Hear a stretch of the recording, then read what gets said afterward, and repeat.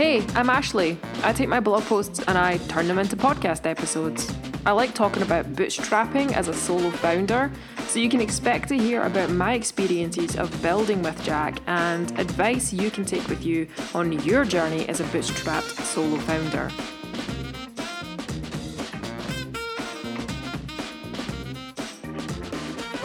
Hello friends, it's been a while. I have finished wedding season. So I'm going to have a lot more time, which I'm excited about. And that's actually what this entire episode is about.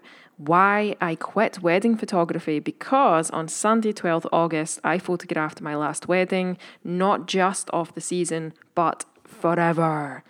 And when I tell people this, they seem quite surprised. They tend to react by saying, "But you love photography and you're so good at taking photos." Thank you, by the way. I still love photography. That hasn't changed because I don't want to do wedding photography any longer. There are actually a few factors that influenced my decision to stop photographing weddings. Some of those factors were positive, but some were negative too. So let's start with the positive. The good news is that With Jack is growing. Yay! I used to sign up 10 to 12 customers a month, and now it takes about 10 days to hit that number. I've had a few stressful instances of juggling midweek weddings with insurance customers.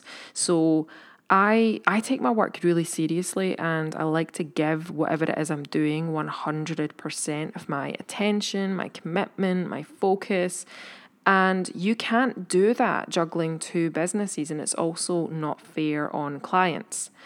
Now, I'm retaining 87% of customers based on my first cycle of renewals. So thinking ahead to next year's wedding season, I'd actually be going into my third year of renewals plus signing up new customers.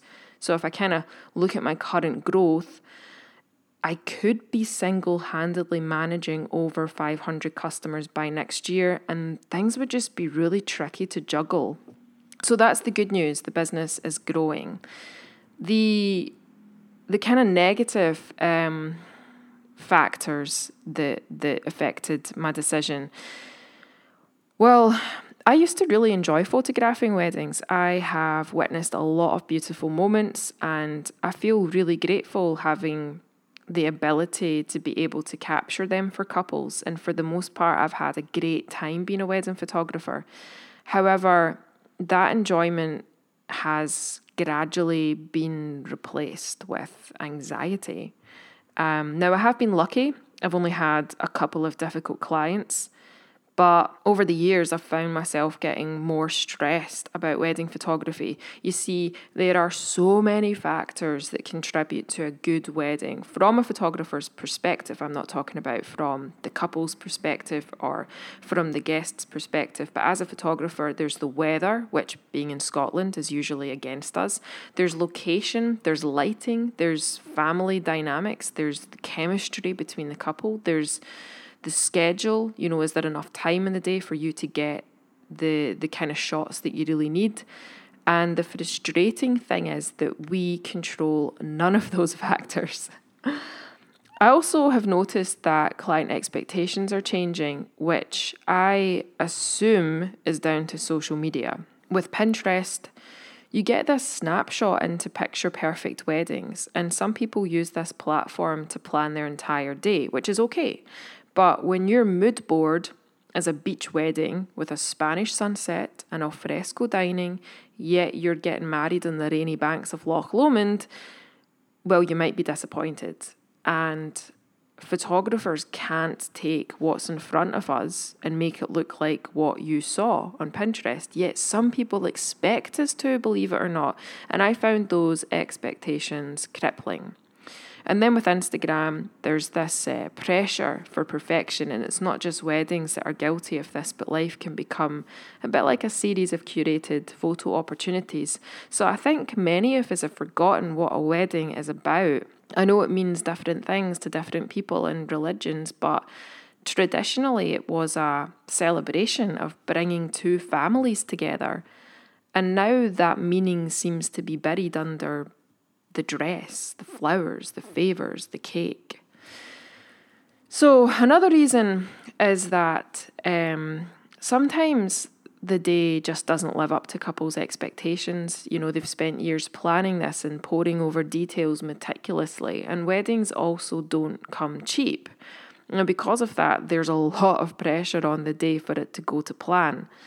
And because a photographer is often the last supplier to still be in contact with the couple post-wedding, I think frustrations can sometimes be taken out in the photographer.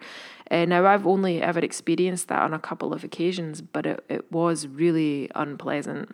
And then there's the fact that for the past 7 years, that's how long I've been shooting weddings on the side, I have given up many weekends during the summer to photograph weddings.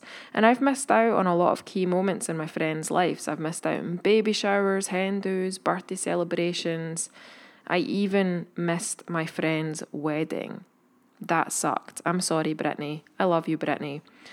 Now, I'm really excited about getting my weekends back. I'm going to fill them with being creative and taking photos just for fun and seeing my friends. And I'm already scheming a photo project and have signed up to some creative live classes. I'm feeling really creative right now. So those are the reasons that I decided to stop photographing weddings. With Jack is growing, so I no longer need to do them. Wedding photographers have no control over the factors that affect our job. The pressure of keeping up with client expectations is too much. After doing this for 7 years, I need a rest, and it's just really stressful. And also, I want my weekends back. I've worked with amazing couples and I've witnessed a lot of special moments, so thank you if you are a past client that involved me in their day. I'm really humbled to have been a part of it, but now feels like the right time to say goodbye to that part of my life. Wedding photography gave me the financial platform to build with Jack. I used the money that I earned from weddings to fund the design and development costs, and now the business is growing. I'm able to reinvest the profits from with Jack back into it. So with all that said, it's time to dedicate 100% of my vision, my effort, my focus to creating the best online platform that helps keep freelancers in business. So that's all for today. I'm going to be heading to Epicurrence this week in California. So no doubt I'll come back with some fun stories about that experience. So I will see you another time. No, I won't. I keep saying that. I don't see you. It's a podcast, Ashley. Bye.